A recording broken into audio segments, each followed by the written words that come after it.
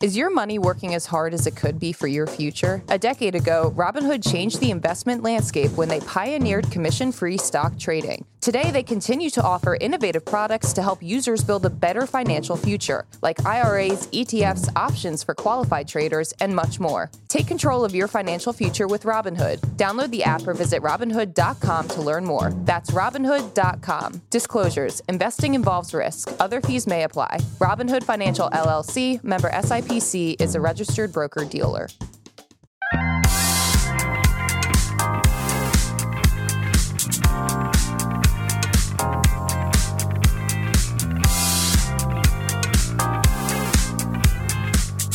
Good Morning Brew Daily Show. I am Neil Fryman. And I'm Toby Howell. It's Good Friday, and to take you into the weekend, we'll be dissecting the jobs report that dropped this morning and introduce you to an under-the-radar electric vehicle company. And I have an update on the Burrito Bowl brawl between Sweetgreen and Chipotle, some fun facts about National Beer Day, which is today, and today is Friday, which means we'll give our Stock of the Week and Dog of the Week. But first, I want to announce the winner of the bracket competition we've been running on social media over the past month. We have finally crowned the greatest logo of all time, the Gloat. So, Neil, can I get a little drum roll, please? Thank you. I don't know if that's good for the podcast audio, the drum roll, but I was doing it. Yesterday, Nike is officially the Gloat. It took down Apple in an absolute nail-biter of a final. This was actually a very, very good final, better than any of the real March Madness finals we saw. So after over 4,000 votes on social media, Nike won with 50.9% of the vote versus 49.1% for Apple. So closer than we thought. It was always going to be the swoosh, wasn't it? Yeah. They went undefeated in conference play and just hit their stride at the right moment. Just too damn talented. Morning Brew will get it next year, though. Yeah. Speaking of next year, we are already cooking up some ideas for next year's bracket. So let us know if you have any ideas for a March Madness style bracket that you've always wanted to see.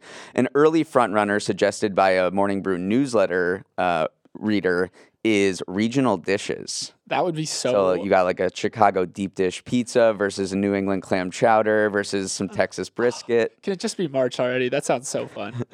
All right. And also, we got to do our Friday tradition of Fast Week, Slow Week. Oh, yeah. Toby? Lightning fast. Lightning. This way. I don't know why. Maybe it was because, I don't know, Good Friday. Trump indictment, holidays. Yeah. I don't know. This week went by 2x speed for me. I also realized I could function on 4 hours of sleep. I know. Neil has not been sleeping a lot. He's been cooking a lot. Can squeeze more out of life when you sleep only 4 hours, but we'll see what happens tonight. Such an unlock, as they would say on LinkedIn. But first, let's go into our stories. It is the first Friday of the month, which means only one thing. It's Jobs Day. The government released its latest report on America's employment situation. I was going to ask you for a drum roll, but we already did. I can give you a drum roll. Do you want one? Drum roll. Drum roll. It was pretty very good. Very good. Let's run down the headline numbers. The U.S. added a very solid 236,000 jobs last month, which was exactly in line with expectations. Good job, forecasters. We always hit them when they miss. Let's give them a round of applause when they do well. Yeah. The unemployment rate ticked lower from 3.6% to 3.5%. That basically means anyone who wants to find a job can get one right now. And here's a key metric: lower wage growth. Wage growth slowed to 4.2% on an annualized basis. That may not sound great to hear that people are getting lower raises, but tamping down wage growth is key for bringing down inflation. So from a big picture, economists are calling this a Goldilocks report, which is a very popular finance term that just means right in the sweet spot. Yeah. We do love Jobs Report Day. It actually is interesting because today is Good Friday, which means the markets are closed. Yeah. So we're not actually going to see how the market reacts to this until Monday. So they have 3 days to kind of figure out what this all means. Yeah, they're marinating the jobs data over the weekend. Right. It is an interesting weekend. And then also, if we just want to talk about like what is driving this strong job growth, it's still leisure and hospitality. They're in hiring mode because we showed a graph, but like the pandemic dip that happened in unemployment was mostly leisure and hospitality. And now with the economy kind of heating back up, people returning to traveling, going out to eat again, they're still understaffed. So they're hiring like crazy. Yeah. So a bunch of the strongest growth is coming from the leisure and hospitality sector. If you want to work at a restaurant or a hotel, you will be able to find a job. They'll probably pay you pretty well too. That reminds me, I read earlier this week, the Wall Street Journal ranked its hottest job markets, and Nashville came on top. Basically, the top 10 job markets were all tourism destinations: Vegas, Orlando, New Orleans, other ones, because people are traveling out in force right now, especially through the Atlanta airport. Yeah, busiest in the world. And then just another zoom out. So Silicon Valley Bank imploded during March, and that data, that event is not actually reflected in March data because it was collected before Silicon Valley Bank happened. So we'll probably see the ripple effects coming next month. But that is the first time where we might see some kind of faltering in the strong job market in the jobs data, because one of the ripple effects is probably that small businesses won't be able to secure loans as freely as they were in like a pre-banking crisis environment, which could ultimately result in a couple of layoffs. So all eyes are on next month to see, is this bank crisis going to shake out and affect the job market? Right, but that's what the Fed wanted anyway, because they were raising interest rates to slow lending, and the banking crisis kind of helped them out in that scenario. But to finally sum this up, here's my main takeaway. Hiring slowed a little bit, but was still strong. It was actually 1 year ago when the Fed started hiking interest rates. If you can remember to before then, times were a little different. NFTs were going bizarre. But yeah, so exactly 1 year ago, the Fed started hiking interest rates to slow inflation, which was ripping. People were concerned it would create a recession to do this. There was just no way around it. You had to do that. You had to create a recession. But maybe there is, and especially after this jobs report, there is hope that you can slow down inflation like we've been seeing with the wage growth, but not turn the economy into reverse. So hiring is slowing by not too much. The unemployment rate is still near record lows, and wage growth is coming down, which is great for inflation. So you'll see a lot of economists today saying that a soft landing is actually in sight. That's a great sum up, Neil. We love Jobs Report Friday, and we'll see you next month on Friday. Okay, I promised at the top of the show that we have an update on the Sweetgreen Chipotle Bowl drama.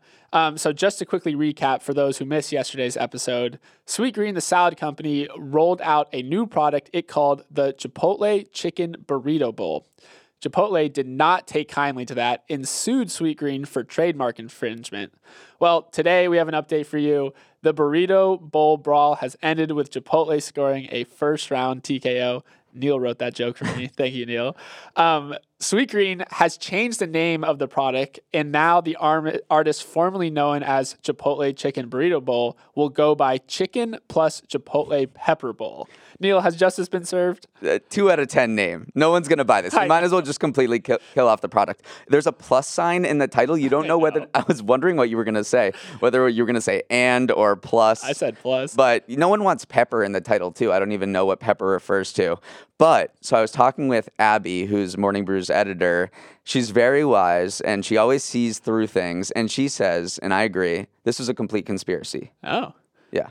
Sweetgreen baited Chipotle to sue it to drum up PR for it. Yes, and you can kind of see this happening by the fact that Sweetgreen really played up the fact that they were ripping off Chipotle on Instagram. Yeah. They were being completely shameless and open about it, and they made it so overtly obvious that they were ripping them off by copying the font and the color of Chipotle. So I kind of feel stupid for not seeing that. I know. It was also right on the eve of National Burrito Day, and Sweetgreen was sending out promotional emails offering 50% off the item, even as this lawsuit was going on. So now I'm kind of on Abby's side. Maybe Chipotle and Sweetgreen were on in this together. Oh my gosh! To drum up support for National Burrito Day. Big burrito, the burrito Illuminati is in on this. Yeah. So that's your burrito bowl update. It's fun. I like when we get nice, compelling conclusions to stories we introduced the day before. Okay, Neil, time for our favorite Friday segment, Stock of the Week and Dog of the Week. Here's how it works. I will take you through a stock that performed exceptionally well this week, while Neil will take us through a stock that performed not so well. So, as always, we are just humble podcasters, and this is not financial advice, so take everything with a grain of salt. All right, Neil, today's Stock of the Week is WWE. We already touched on this story on Monday, but to quickly get you up to speed, Endeavor Group, which owns the UFC, acquired the WWE in a $9.3 billion deal on Monday. WWE stock reacted to that news. It jumped 10% this week to a 4-year high after the deal was announced. We talked about this earlier, Neil, but why do the target of acquisitions, why do their stocks jump even though we know that they're going to be acquired? Because acquiring companies are typically paying a premium over what the market value of the company is at the time because they're engaged in a bidding war with other companies. So that kind of inflates the price, the overall acquisition price, and shareholders can make some money by, buying up the stock. So in WWE's case, it was acquired for $9.3 billion. I think the day before, when on Friday's market close, before it was acquired, it was only worth less than $7 billion. So there's this gap that, investors like to fill. There is this, I forgot what it's called, but there is some sort of gap that still exists because this stock won't climb to $9.3 billion that it was bought for because there's a chance that the deal could fall apart or regulators could block it. So there is this little delta, right, that always emerges. So you won't see it always go up to the acquisition price, but typically a company that is being bought, its stock price will rise in value. Stock of the week. And yeah, obviously a winner is Vince McMahon. We're playing a clip in the background, but his net worth jumped to $3.1 billion this week. Not bad for someone who fake wrestles. Not bad. And I was reading this report by Dylan Byers, who did some digging on the background of this deal and how it kind of went forward. So it was pretty interesting. The biggest rival for the deal was Liberty Media. Right. So, which makes a lot of sense. Liberty Media owns Formula One, Sirius XM, and the Atlanta Braves. And then the deal was also sealed by a handshake at SoFi Stadium's executive suite during WrestleMania. Wow. That's how you want this deal to go down at WrestleMania.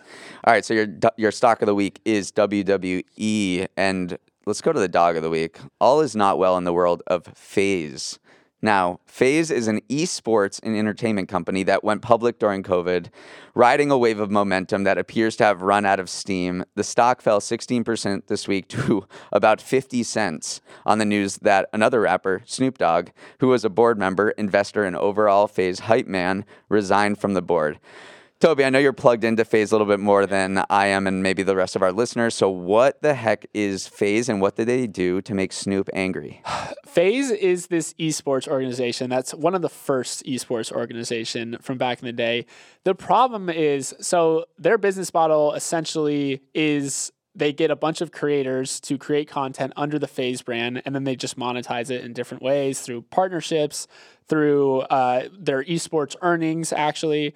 So anytime you have a bunch of young kids who play video games for a living, it sounds not like a viable business model. So what FaZe is, they brought in the suits, as kind of FaZe people call them, and that has created a ton of tension within the company, that you have these creators that like built this company, sweat and bones, this community, and then you have the people who are actually supposed to run the business, and those two groups have not really been getting along. So it looks like FaZe has reached a breaking point. Maybe it was never meant to be a public company. I know. That's what I always think when these companies go public. They've been getting crushed. I think they're down 98% from their peak. Yeah, it's disgusting if you look at how much they've fallen in value. And poor Snoop, okay? I know. Poor Snoop. He actually got stock worth he got stock worth 1.9 million. That shot up to worth 7 million at one point, and then now when he cashed out, it was 50K. So he lost 7 million on paper. He also secured some stock for his kid, I read. Yeah, that was part of the deal of him like jumping on, and he also repped FaZe at the Super Bowl in 2022. Right. That's the problem, because FaZe has this outsized cultural impact. Like it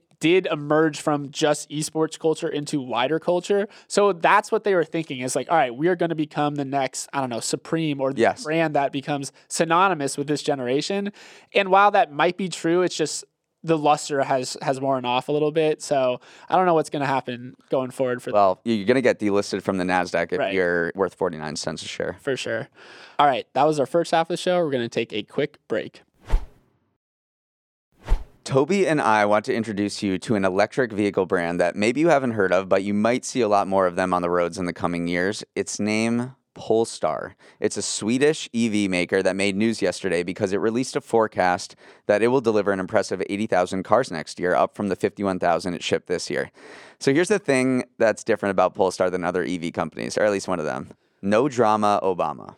No drama. This is Scandinavian simplicity at its finest. There's no Elon at the helm focusing on social media and Doge. There's no founder getting convicted of fraud like what happened at Nikola. Polestar just seems to be executing without making a big deal about it, and it's quietly beating out its competition. Yeah, we'll get into the competition, but you probably haven't heard of Polestar, honestly. Like, it is No, I hadn't. under the radar. It's got this really, really interesting corporate structure and history. So it's this newish EV brand that is jointly owned by Volvo and Geely. Volvo obviously being a Scandinavian automaker, but Geely is an automaker out of China, which acquired Volvo in 2010. So it's this weird, like, Russian doll of electric vehicle makers.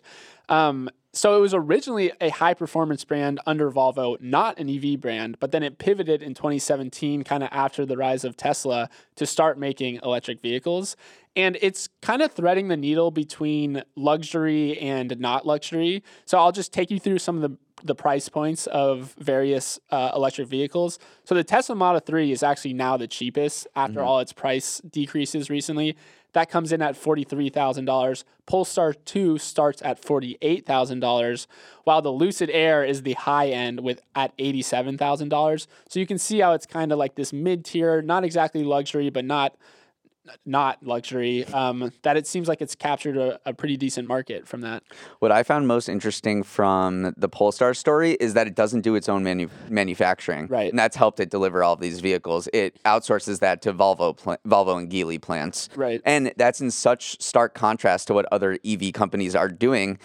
Tesla is not only making its own cars, it's making its own batteries, and they basically want to make the entire supply chain in their own factories. And Rivian and Lucid and all of these other legacy car makers that are moving into EVs are making literally their entire vehicle by themselves. And Polestar is like, we'll just do contract manufacturing, which is very popular in the food business, where they say, oh, you already have a plant? I don't want to spend $4 billion building one. It's a lot more capital efficient. Right. We'll see in the long run, though, because usually owning your own supply chain does lead to more efficiency down the line, but it seems like Polestar is doing pretty well. So again, just to contextualize that number that Neil put at the beginning of this story, that they're about to ship 80,000, expected to ship 80,000. Lucid expects to ship 12,000 vehicles, nothing. Rivian, the electric truck maker, expects to ship 50,000. Polestar's at 80,000. But then Tesla has set a target of 1.8 million. Yeah. So it just does show you there still is this huge difference in scale. Making cars sounds really hard. And I know we've been like kind of hyping up Polestar, but its shares are still down 70% over the past 12 months. A lot of EV brands. Yeah, so it's not immune to that. Yeah. It could very well, stumble, and who knows, but it was just kind of an interesting company that we had never, that may not be on your radar. Under the radar. Typically under the radar. All right, now let's go to someone who's not under the radar at all. Tim Cook is the latest linked influencer. He told GQ in an interview this week that he gets up at 5 a.m. to read and reply to customer feedback.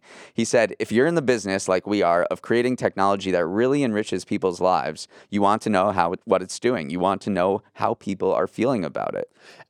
It's funny because you likened it to your own habits, which is... Yes, I'm very much like Tim Cook. Well, in this sense that obviously Morning Brew is an email newsletter company, and I'm sure in the early days and still now, you're in the inbox every day seeing what people respond to, and it truly is just such a personal connection to the customer. So obviously the scales are a little different, like Apple's the biggest company ever, but you're doing the same thing. You're interacting with customers. It definitely reminded me of what I was doing, just 3 hours in the inbox every single day, replying to people. You earn a lot of loyalty that way, and I'm sure anyone who gets an email back from Tim Cook is going to be an Apple customer for life. Not that is scalable, but it probably gives him interesting insights into how people are using the products. So I think this is a really cool thing to learn about Tim, and is probably one of the reasons he's leading a $5 quadrillion company.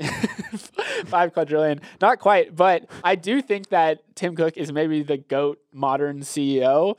He has grown Apple from $365 billion market cap when he took over to at one point over $3 trillion. So just if you're looking at sheer creation of value for shareholders, which you might say is the job of a CEO, the man has crushed it. Yeah. So it was really that whole profile from GQ on Tim Cook was extremely interesting, and I highly recommend going to read it. Can we do a quick rundown of other CEOs' morning routines? Yeah, hit me. All right. Bill Gates starts his day with an hour on the treadmill and skips breakfast. Rate that. Classic overachiever right there. An hour, no breakfast? Jesus, Bill. Bezos likes to start it by puttering around. That's his words, puttering. And then having his first meeting at 10 a.m. Do not believe that Bezos could get away with not having a meeting before. I like it. I mean, I just don't believe it. That feels honest. Zuck says the first thing, this was back a couple years, so I just want to caution that, but Zuck says the first thing he does is check Facebook. Yeah. There's no quicker way to rot your brain. Company man. I'm surprised he's still around. And then Elon Musk says he eats a donut. My favorite, though, is Beethoven. Very particular about his morning brew. He counted out 60 coffee beans and then made coffee by himself before writing some badass music. Okay, there might be some sort of compulsiveness right there, but before we move on, what is your morning routine? My morning routine is I wake up, I have 5 minutes to get ready. I quickly make my bed, though, because I heard that speech from the famous commencement address. Yeah. Always make your bed. So I do that, but I'm 5 minutes in and out. Yeah, mine is literally get out of bed. If I accomplish that, then I know I'll have a good day. It's literally just, can I get out of bed? It's a low bar. Okay, Neil. Today is Good Friday, but it's also National Beer Day. So we're going to share a couple of fun beer facts. But first, Neil, why is today April 7th National Beer Day? Yeah, so sometimes these national blah days are just lobbying gimmicks, marketing gimmicks to get you to buy their product. Turns out April 7th is not a complete coincidence with National Beer Day. It's when FDR took the first steps to wind back prohibition in 1933 by allowing beer under like 4% to be sold after this year's long drought. So once he signed this into law, he said, I think this would be a good time for a beer. Dang it, I wanted to say that line. That is such a good line. Which is definitely going to be my new saying at parties. I think it would be a good time for a beer. Yeah, that's how I'm going to leave conversations at parties. I never know what to say. Yeah. After he signed it, said the amazing beer line, people went to breweries all over the country and just slammed 1.5 million barrels of beer, and now we're at National Beer Day. I love that. It's actually crazy that FDR single-handedly created the light beer industry too by setting the ABV at 3.5%. He created what most people drink today still. So the ripple effect of that is super interesting. Okay, Neil, I actually have a quick little quiz. So we actually do know which state drinks the most beer. We saw the chart of that. It's New Hampshire. But do you know why New Hampshire residents actually drink the most beer? There's a very specific thing that allows them. I've been in New Hampshire. I personally have drinking beer in New Hampshire. I would say usually these things have to do with taxes. So I'm going to say there's no sales tax on beer or something like that. It's likely due to the state's unique lack of tax on alcohol. Let's go. Good job. Neil always knows these things. It's impossible to stump him. So if you're looking for a good time and you don't want to break the bank, go have a beer in New Hampshire. A few more facts. The U.S. average, this is from data from Square, the U.S. average for a beer from bar or restaurant is $6.05. California is the priciest at $7.95. Mississippi is the cheapest at $3.69. And then I want to tell you, my friend and I developed a new cost of living index. Yeah. Instead of housing prices, this will tell you how expensive it is to live in a place, and that's called the Bud Light Index. Yeah. And it's how much does a Bud Light cost in these particular cities. We're living in an $8 Bud Light city in New York. I feel like Philly is a $6. Denver is also a $6. Austin probably went from $4 Bud Light to $7 Bud Light over the past few years. It's a good index right there. The Bud Light Index. Yeah. Then before we go, the beer industry is kind of on shaky ground right now. For the first time last year, spirits topped beer in U.S. market share for the first time ever. And again, like this New Hampshire thing, it kind of all comes back to prices and economics. Liquor has become 20% cheaper relative to beer in recent decades, and people who are turning 21, the Gen Zers, have different tastes. I know. I hope beer makes a comeback. It's the oldest alcoholic beverage ever. Is it? Yeah. 3,500 years. It was being traded. It was being used All right, as... fact check him on that, everybody. 3,500 It created civilization. I know that. Okay. Yeah. Alrighty, that is our show. Before we hit the credits, got to say happy birthday to my mom. Oh, happy birthday. She's a big listener. You're an amazing role model and the only person I know who works more than me. So I hope you can retire soon. That's nice. Please email us with any bracket ideas or telling Toby he's wrong about that beer stat at morningbrew@morningbrew.com.